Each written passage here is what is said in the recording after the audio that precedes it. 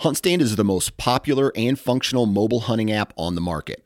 With a variety of base maps to choose from, satellite imagery that is updated every month, the ability to check the weather, know property information, and even catalog your trail cam pics, HuntStand even gives you the ability to import pins and location markers from other mobile apps. Visit huntstand.com or download wherever you download your apps. Enter discount code SN20 at checkout for 20% off. I've been on a long hiatus. You have? Yeah, you haven't been here in a I haven't been on an Uncensored since the last time Dan was on, I guess.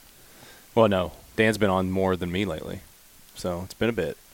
Been busy. You just kept your seat warm. Been busy not doing anything outdoor related, so I was like, I don't need to be on the podcast. I haven't done anything. So it's like, yeah, it's really sad. Sad Brad. Sad Brad. Sad face.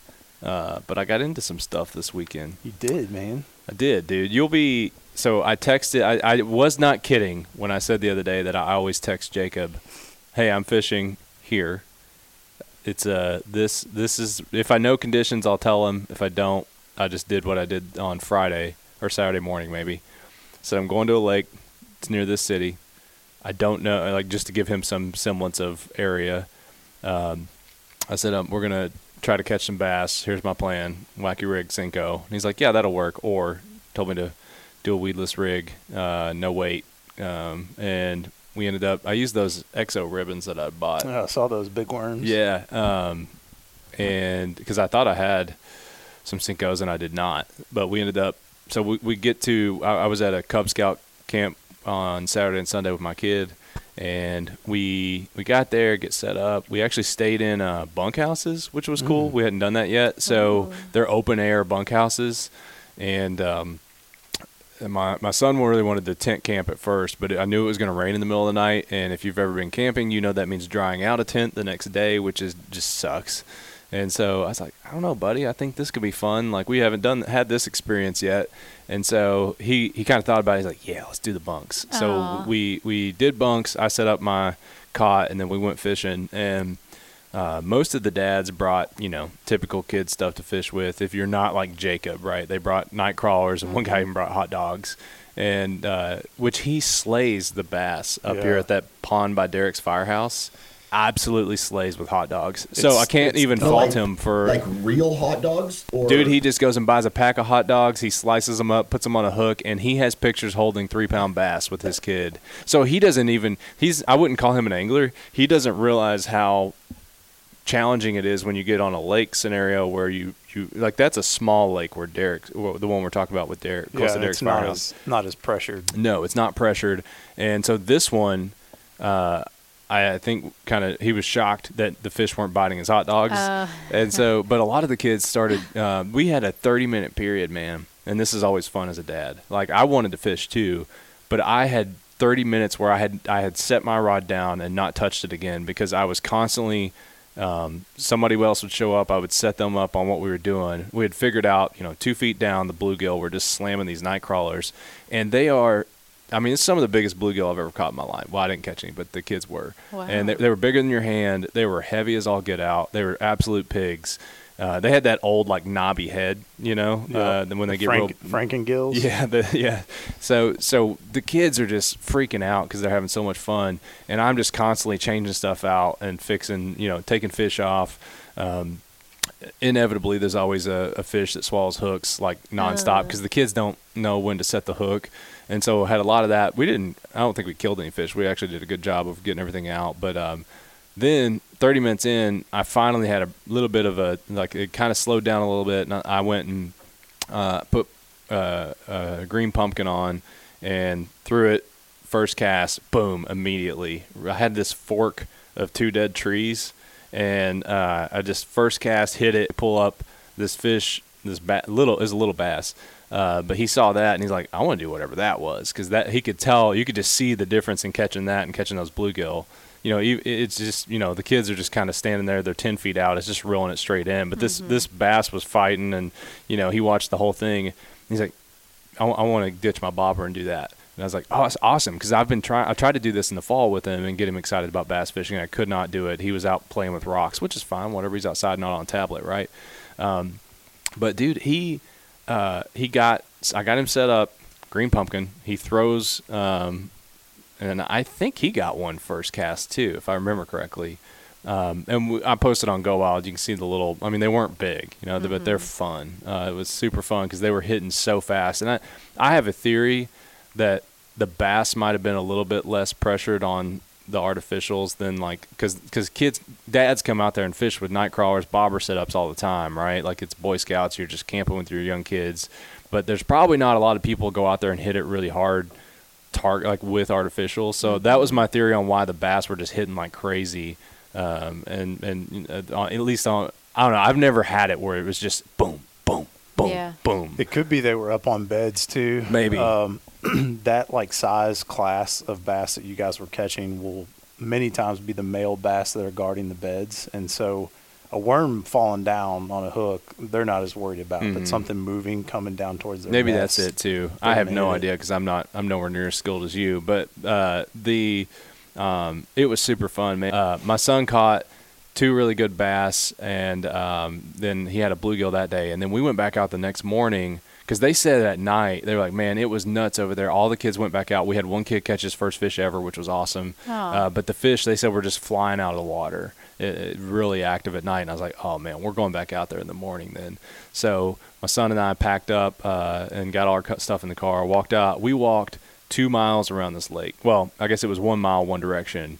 And by the midway through, his cast is good for his age with a Zebco 33, as good as you could get. He was getting it where he wanted it. His retrieve was good. I had him, reel it a couple times, let it sit, give it a little pop, reel it in, and which is I think was aggravating those bass. To your point, I was trying to tell him, I'm like, sometimes they'll see it and they just don't like it, so they'll hit it. And he's like, okay. So he's getting good at that. We walked all the way around, and on the last quarter of the walk, I said. He said, can I start picking the spots? Because we had talked about, he's like, why are you picking this and that? And I kind of told him, like, well, when you see those trees going down, that's structure, and, there's a lot more under the water than what we can see, and that's where those bass like to hide, and also bait fish hide there, and they eat those. And I was trying to explain everything to him, so he's starting to get, understand why we're picking spots now. And he picked, the last 2 spots. I was like, dude, this is great. I mean, that's where I would have put us, and he had a blast. He didn't want to stop until the rain came, and then we were done. That's awesome. Yeah, it was fun. I love those I had a days where blast you with get the raw thumb from lipping fish and taking them off the hook all day. Man, those are the best. I know, days. man. These were so lightweight that even with as many as I caught, I didn't even get bass thumb at all. But because I got to show him the teeth though and everything. He thought it was really cool. Yeah. So we had a good time camping too. I had one kid who was a grade younger than us. It was his first time camping. He's a really picky eater. It was the first time eating a hamburger, first time eating a hot dog, first time catching a fish. I was like, dude, this is awesome. That's what Scouts is all about, is getting kids out of their comfort zone. They get around a bunch of other kids doing this stuff, and even if they normally wouldn't have done it, they start to get really peer pressure themselves into it. Because other kids, if they're catching fish, they're not paying attention to anybody. But this kid can see everybody catching fish, and he was starting to get mad at his dad because they were 50 yards down. He's like, why aren't you catching fish? I want to go down there where they catch fish. And so he came down. He's like, what are you guys doing? I was like, we're on a hole, I guess, man. Just 2 feet down, 15 feet out, you're going to catch fish. And they didn't catch any that at 2 or 3 when we were out there. But they went back out there that night and did the same thing, and they started hammering them, which was awesome. Man, Scouts is awesome. I love, dude. It's so great. I loved it. I loved it when I was in it growing up. Were you guys in Scouts or Girl Scouts or anything like that? We didn't have it where I grew up. Yeah, I did it until probably middle school. Yeah, I did brownies for a year or 2 before you could sell the cookies. I just wanted to sell the cookies. I never got there, though. I wasn't patient enough. I tell you this about something about Scouts, man. I went to 4 years of college and I feel like I didn't bring anything out of college other than cool beer tricks. But I can tell you that I went to Scouts and I've retained more information at my time in Boy Scouts and Webelos and just outdoors that I've taken with me my whole life, that I guess that has made a bigger impact on me than just about any other activity that I've ever been associated with. Well, dude, there's all those stats out there about, people that play sports tend to be better leaders and that kind of stuff. There's the same kind of stats. I wish I could remember it. I heard it last year. I went to the banquet for Boy Scouts. It was a big fundraiser, Johnny Bench came in and spoke, which was awesome. Ooh. Yeah, it was really cool. I got invited this year, but I was just so busy. I was like, I can't. It's like a 3-hour ordeal to go downtown, commit, and then you got to donate. You can't go down there and eat for free, right? But the stat they had on Eagle Scouts was amazing. Like the kids that go through an Eagle are generally just tremendous leaders, great workers. Their work ethic is great. So I'm really hoping my son wants to Eagle right now, and actually he's more interested in Scouts than anything. He plays soccer, but it's very social, Yeah. I think they're going to start cutting kids next year, and I'm like, this will probably be your last year playing soccer, because he's not. He just does it for fun. He does it for fun, and then he's at that age where I got one kid on my Scouts that is, he's like, we were yesterday or on Saturday, he was showing me his agility training that he does. So you can start to see the real athletes are breaking out from the pack, and we were throwing football, and this kid's got like a 30-yard perfect spiral, and the other kids are like heaving footballs with two hands. It's just funny because that age, you start to really see the difference between them. Yeah, we're going through that right now as well, where it's time, especially for my son and my oldest son and my daughter, where it's time to start picking a sport that you're going to be serious in, because if you go and try to do a little bit of everything, you're going to get passed up, and then you're just a bench rider. I mean, there are people that are investing thousands and thousands of dollars in their kids' sports training, I guess you would say. It's nuts. My in-laws are really into it, but my nephews are really good at baseball and soccer, so that's kind of what they. And then the other one is one of the best swimmers for his age in the city. That's what they've picked, though. Like you said, you kind of got to go all in on something. Erica, you got into some camping and fishing this weekend too. Yep, we went on our second trip of the season. I think I told you guys last time we camped a couple weeks ago, we had to evacuate because there was tornadoes coming in, and so that was good.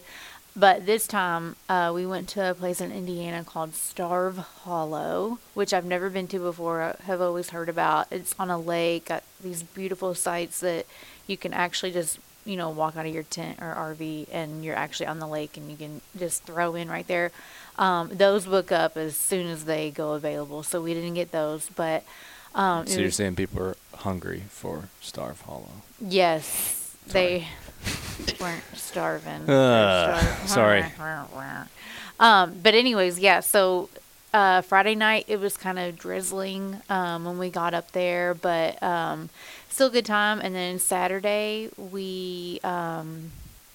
it was beautiful weather. It was 78, 80 degrees, sunny. I was hot. I was to say, it's beautiful for you. I was a little sweaty at camp. I loved it. I was tank top, shorts, sandals. Well, we were in Tick City, so I had pants on, but I'll take a tick for 80 degrees. Oh, actually, I got a tick in a very since it was getting up the old thigh this weekend, so it was a little cozier than I would have liked. But glad you caught that. Yeah, glad I shared that too. Mm-hmm. It is uncensored after all.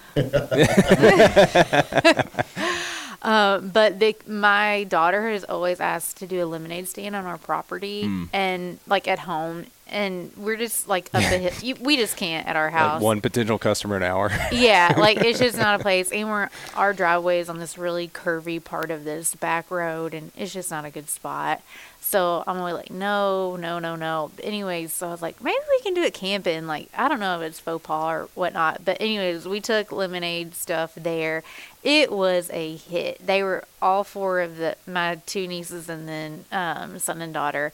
They were like, okay, you're gonna get the ice in the cup, and you're gonna squeeze the lemon, and you're gonna pour it, and you're gonna hand it to them. And they were just making their little entrepreneur stuff, and then they were yelling across the campground, lemonade, 50 cents. And I mean, people were coming in groves. And then my daughter, there was these little boy bike crew coming by. It was our first customers, and all of a sudden she goes, I'll give you $1 if you go tell everybody about this. Oh, yeah. And I was like, look at her. Yeah. You made me so proud. And I said, but also just give them free lemonade. You're cutting into our margins. That's 4 lemonades. People will work for product. Yeah. I was like, or that's 2 lemonades each. And I was like, just get the free lemonade. And anyways, I was just really proud that she did that. That's funny. And then later on that day, we all went fishing. So 20 of us hit hit the area. We were a little tight in there, but my little boy didn't catch anything, and so after about 15 minutes, he was done with that. He was just going to ride his bike.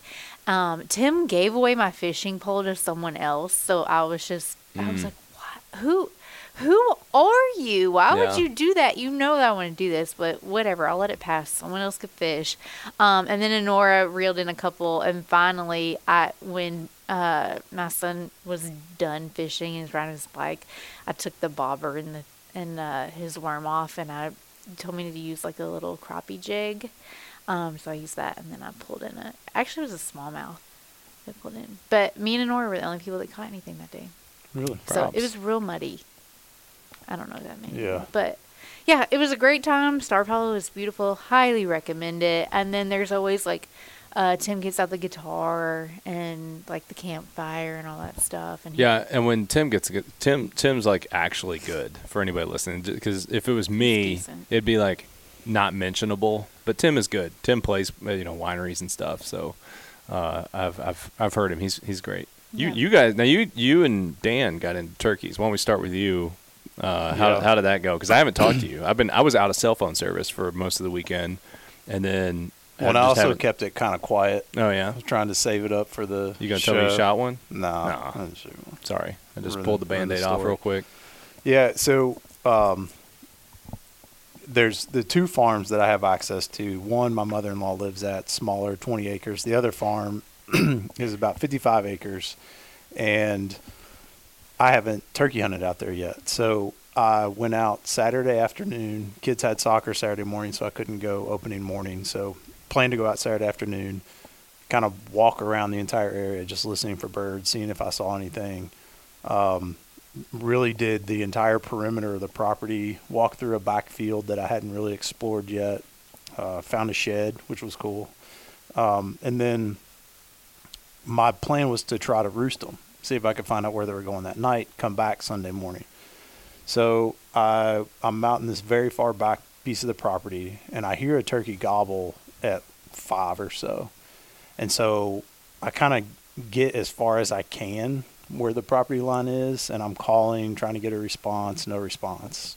I wait around for a little while, no more gobbles. So I went back up to this spot where these trees just look like roosting trees. Mm-hmm. And there's a creek that comes through. And so, we've talked before about how they like to roost around creeks. And I had seen a turkey track in the mud by this creek. So I knew that's the area I wanted to be in come evening, come sunset. And so I'm over there, and I hear some gobbles. I don't see any turkeys. I don't know exact trees that they went into. So I sit it out till the sun goes down and just make a gamble that that's where they're going to be when I come back Sunday morning. And get there at dark. There's deer everywhere the entire weekend, by the way. Like, I couldn't believe how many deer I saw out there. So I come in at dark. I get my spot set up. I threw it a couple decoys kind of across the field, kind of hoping that it would get them to come and I could buy, What type of decoy? Like a hen, Jake? A Jake and a hen. Okay. Yeah. And so I set those up across the field, and then my plan was to hunt kind of between them and the, where the birds were. And so I'm sitting there. It's still dark out. I start hearing gobbles. There are 3 distinct toms that I can tell. One of them sounded like a Jake, still trying to figure out his gobble. Yeah, it was choppy and kind of choking. Yeah. Yes, exactly. He's choking on his gobble. And then the other one just sounded normal. And then there's a third that is like raspy. deep. Yeah. He sounds big. King Kong. And yeah.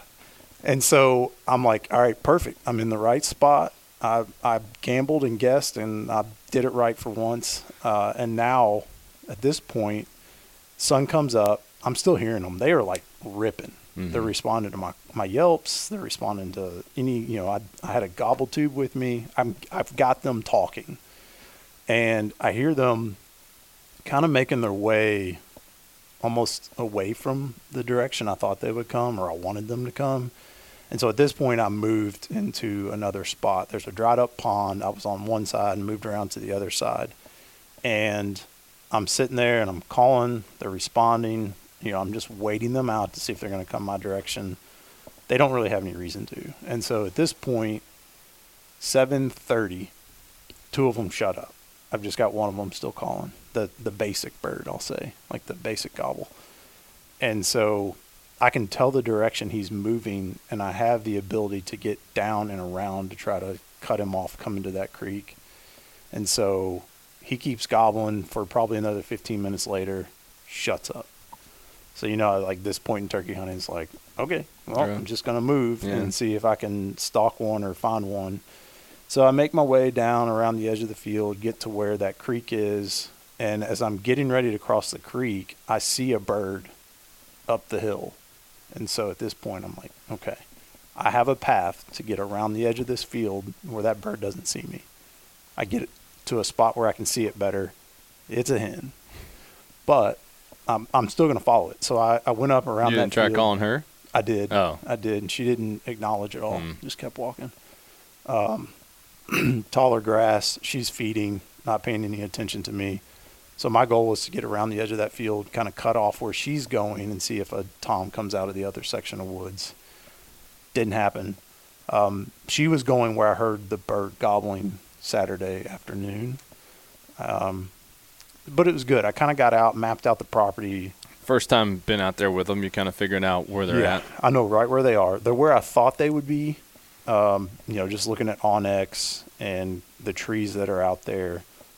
What I did is I moved a camera to about 5 yards from where I hunted the longest that morning. And I left the farm at about 9 o'clock, 10 a.m. A hen walks in front of that camera. So I'm in the ballpark.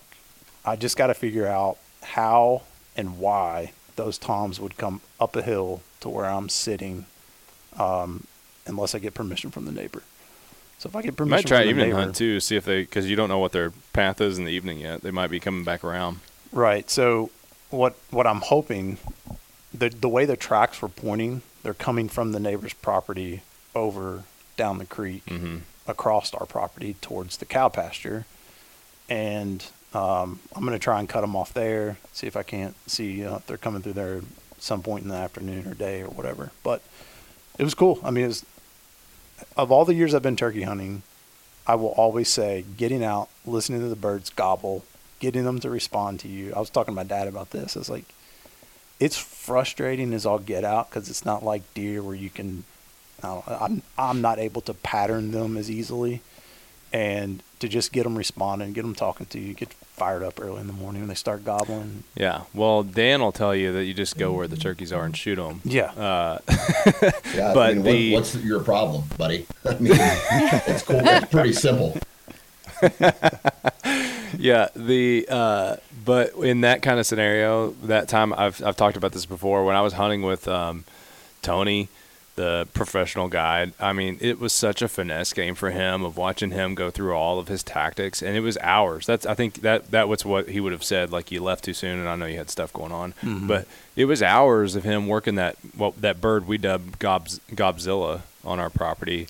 Killed the second biggest bird he's ever guided on that property, and but watching him with the patience of, like, they went quiet, and you just. He's like, we're going to wait them out and, like, make them wonder where the bird is. So we're going to shut up for a while. And then he's, moving back and forth between getting aggressive with the hen. It's just like this whole playbook that he did. Or you can do what Dan does. Dan, you did a good hunt this weekend, right? Yeah. Real quick, Jacob, what was the weather like that morning that you went?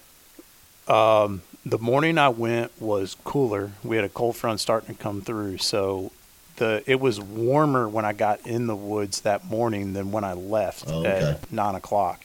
So it actually was fairly sunny, kind of overcast at times, but fairly sunny. A little bit of wind. It was, I would say, mild.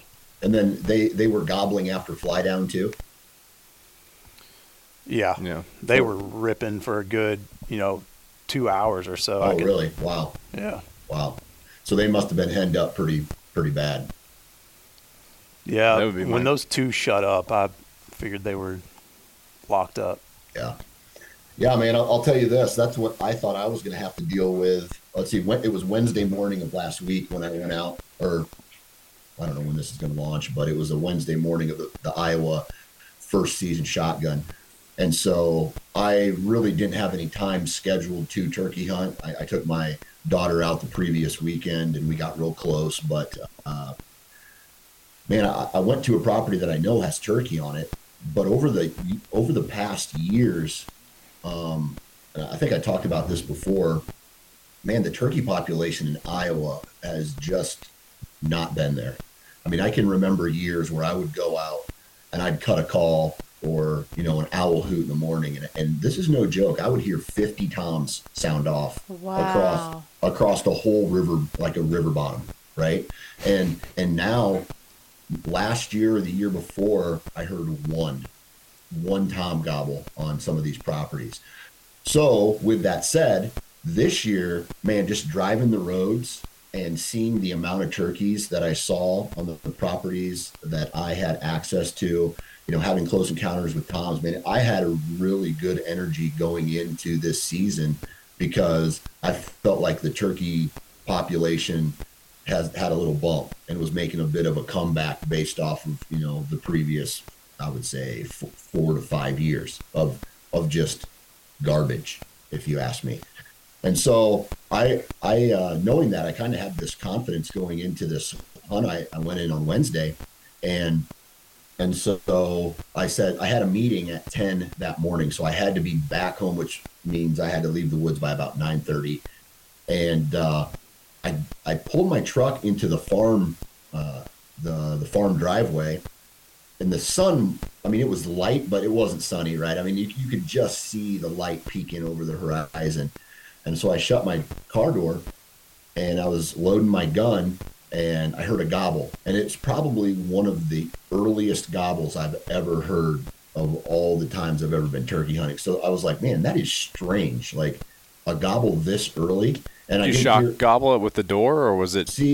No, because I shut it real quiet. Plus it was a little windy.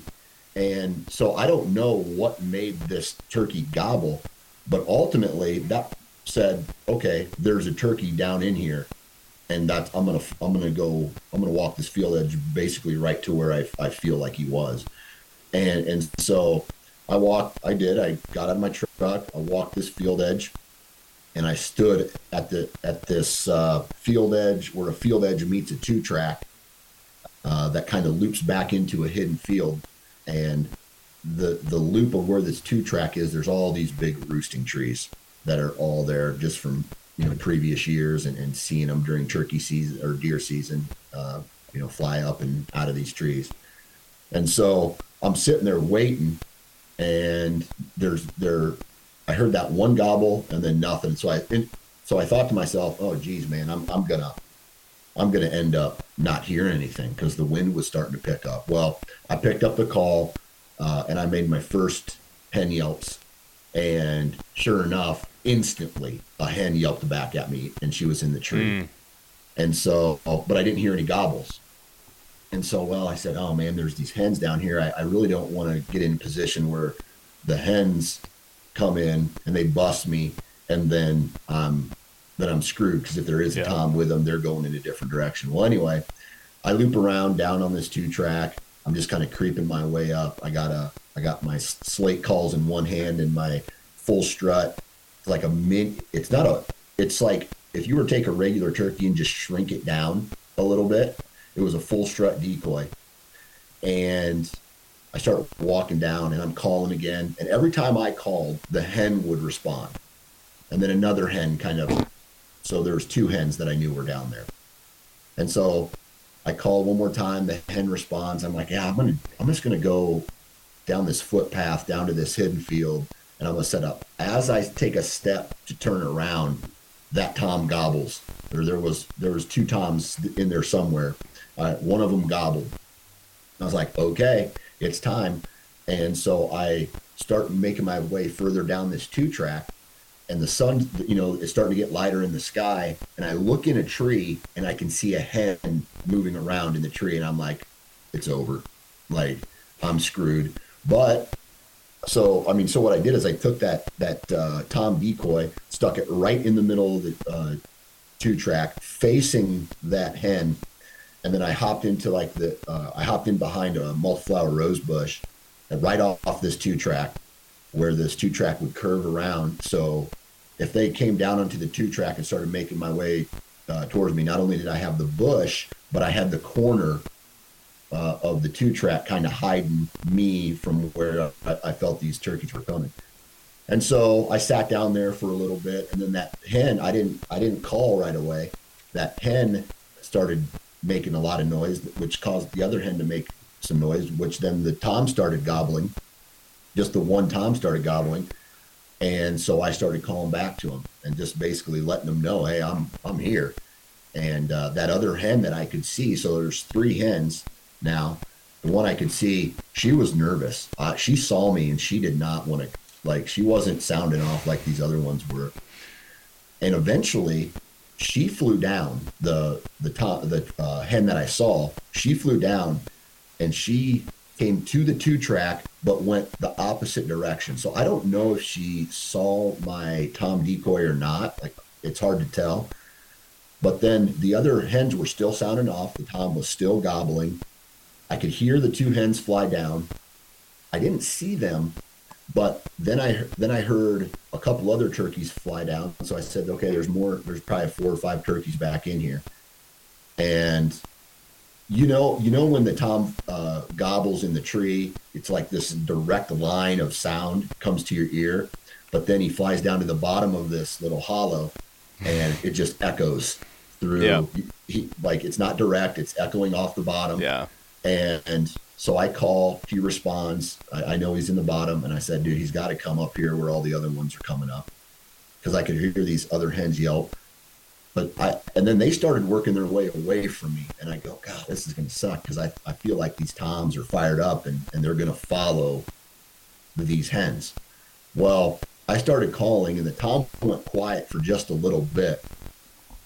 And the next time he gobbled, he was like inside 80 yards of me, but I couldn't see him yet. It's thick in there. And then, but he had closed a big distance. And then I called one more time, he gobbled, and then I knew he was in the open somewhere. He wasn't in the woods, he was on the 2-track, but further back. And it sounded like he was facing me when he gobbled. And so I called one more time, he gobbled, and it was so close. I mean, you guys know, you've heard turkeys gobble before, they're so close you can feel it. Like there's just there's additional layers to the sound that you can hear when they're gobbling close. It's really like a complex sound. Oh, it is. Yeah. I mean, it's the gobble, but then you can almost hear the air being pushed out of their lungs. Yeah. That's how close this one was. And then I saw a black dot coming down the 2-track, and sure enough, he blew up and he started strutting. And he wasn't staying in full strut. He was blowing up and then coming out of it, taking a couple steps, then blowing up and then taking a couple steps. And so I, took the safety off, and I just stopped calling. And I think that made him more curious. And he started working his way towards me. And then he turned that corner, and I just powed him right in his face. And it was cool because, a lot of times whenever I've shot in turkey, they'll flop around and they'll fly. This dude went down like a ton of bricks. I mean, he just went, and it was over. I mean, he flopped for maybe a little bit when I put my boot on his head, but it was over. And it was like 6:25 in the morning. And so I made that story sound like it took hours, but it happened. I mean, I was going to say, I saw your post on Go Wild, and it was, you were walked out, sat down under a tree, shot bird, back at truck by 7. My coffee was still hot in my thermos. It hadn't been cooled down a bit. And so, of course, the first person I send a text message to is Paul Campbell, because Paul takes turkey hunting so serious. I mean, kind of like I take deer hunting serious. So I sent him a picture of my boot. I don't know if this is, in bad taste or anything, of me putting my boot on this turkey's head, and it's just like this downward shot, and you can see the beard and everything. I go, this shit's too easy. And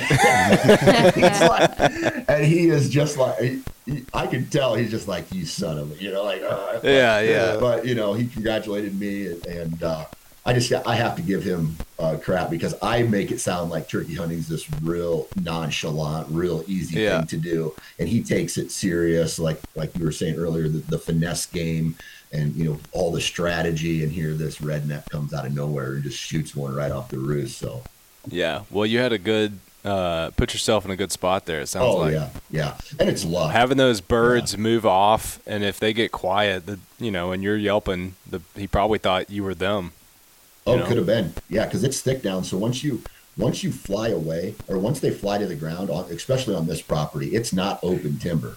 It's old cattle pasture that there's a lot of big mature trees in there, but from ground to 6 foot up is all like multiflower rose, like that honey locust, or not honey locust.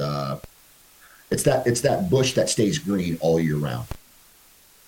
Like a rhododendron or a laurel? Yeah, something like that. That's what we have here. I don't know what you have out there. Yeah, so they stay green pretty much all year round, and you can't see very far in it. So, I mean, they have to come out into the open to investigate. And by that time, I think that the hens had moved on. But the cool part about this was, the second I pulled the trigger, he drops, and 4 jakes come in and start stomping on him and pecking at his head.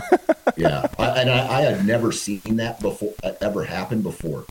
I mean, you would think they'd run away from the shotgun. You might have been bullying them. I shot a Jake a few years ago. I think it was 21. I shot a Jake amid. I had 3 Jakes come in. I hadn't killed the turkey. I didn't kill the turkey the year before, and I was like, screw it. I'm shooting this turkey, because Jakes eat well too, right?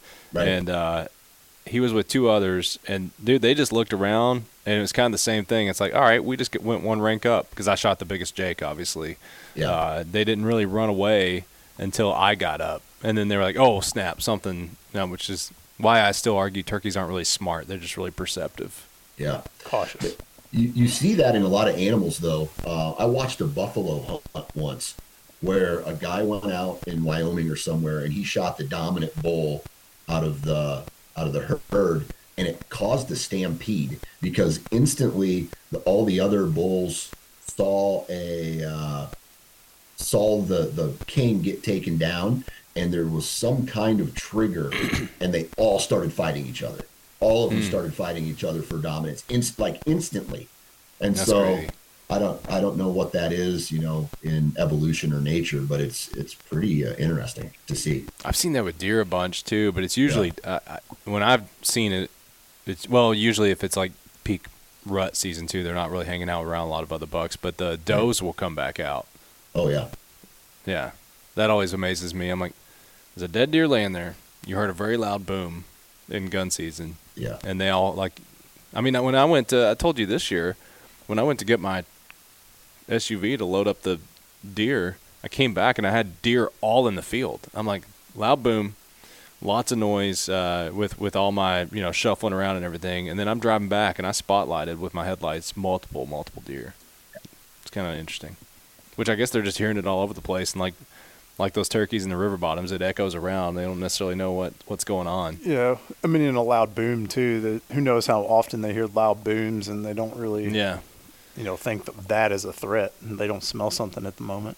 Yeah. Well, congrats to Dan. I'm going to try to get out this weekend. I've got the first permission, which is property owner. Now I got to get the second permission, which is the most important permission, spousal. Yeah.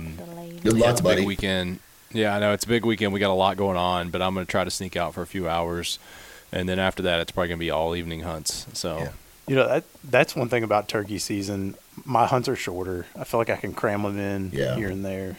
The turkey hunting, I mean, like the most quality part of it is the morning. Mm-hmm. You'll get big birds walking around. It's a lot harder to find them because they're quiet, and I feel like you really got to know their behavior if you're going to get one midday. Like you got to know where those birds are typically going. Because midday on my property, if I set up where it would be a good spot in the morning, it's not a good. They're not hanging out down near that tree line on that rolling bank, and they've moved a mile from where they roosted or so.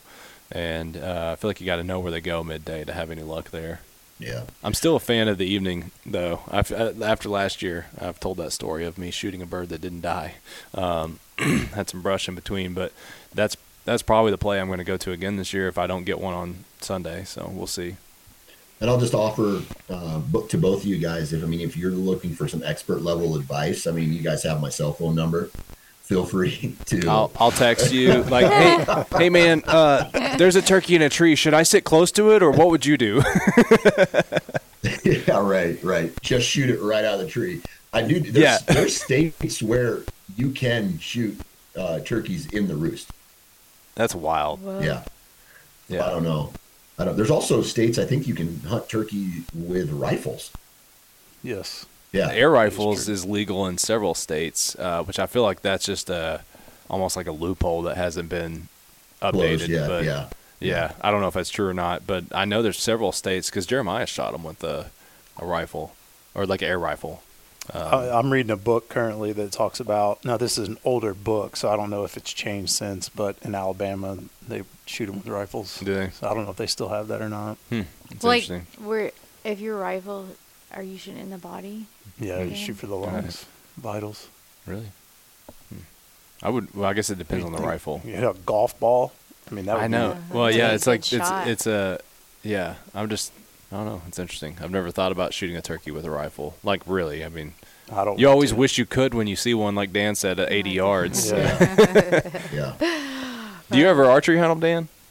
Okay, so I've archery hunted turkeys 2 times my whole life, and in that 2-hunt period, I think I lost 8 arrows. Yeah, I was just that like, would be me. oh God, they're at, they busted me draw because I don't ever use a blind, so I'm trying to do this off the ground and try to be as mobile as possible. And so the 2 times that I went, I was launching arrows at jakes that were probably 60 yards, and so it was stupid. And I just said, you know what, I'm going to save the bow hunting for the whitetails. Yeah, man, they're so finicky. It's hard enough to get a shotgun up. I can't imagine these guys. I met a guy a couple of years ago. I think it was up at, might have been at NWTF, or maybe it was up at a Great American Outdoor Show. But he just told me this story. He spot and stalked a turkey in open ground, like rolling open ground. But he took his shoes off, crept up on this turkey. He got 10 yards on this thing, and then shot it with a bow. I'm like, all right, man, that's like the ultimate story with the turkey. To get that close on one. They can hear so well, they can see so well, and then he drew on it and shot it. It's a lot of movement. Did he have a fan? Was he fanning them? No, No? he belly crawled on him. Yeah, fans are a whole new level. But anyways, sounds like everybody had a great weekend. So good wrap up. It's Perfect weather. Good to be back up Perfect on weather. Uncensored. I guess by the time this releases, we'll have announced who won the UTV. Should we say it? We didn't plan on this, Might but as well. we Go ahead. could. Do it. You tell the news. Yeah, so if you've seen in the platform, we've been getting everybody to enter to win this sweet Polaris Ranger that we tricked out to the nines. And so we finally drew the winner. It was Cole Bishop out of Illinois. So he and his father came down this weekend, picked it up.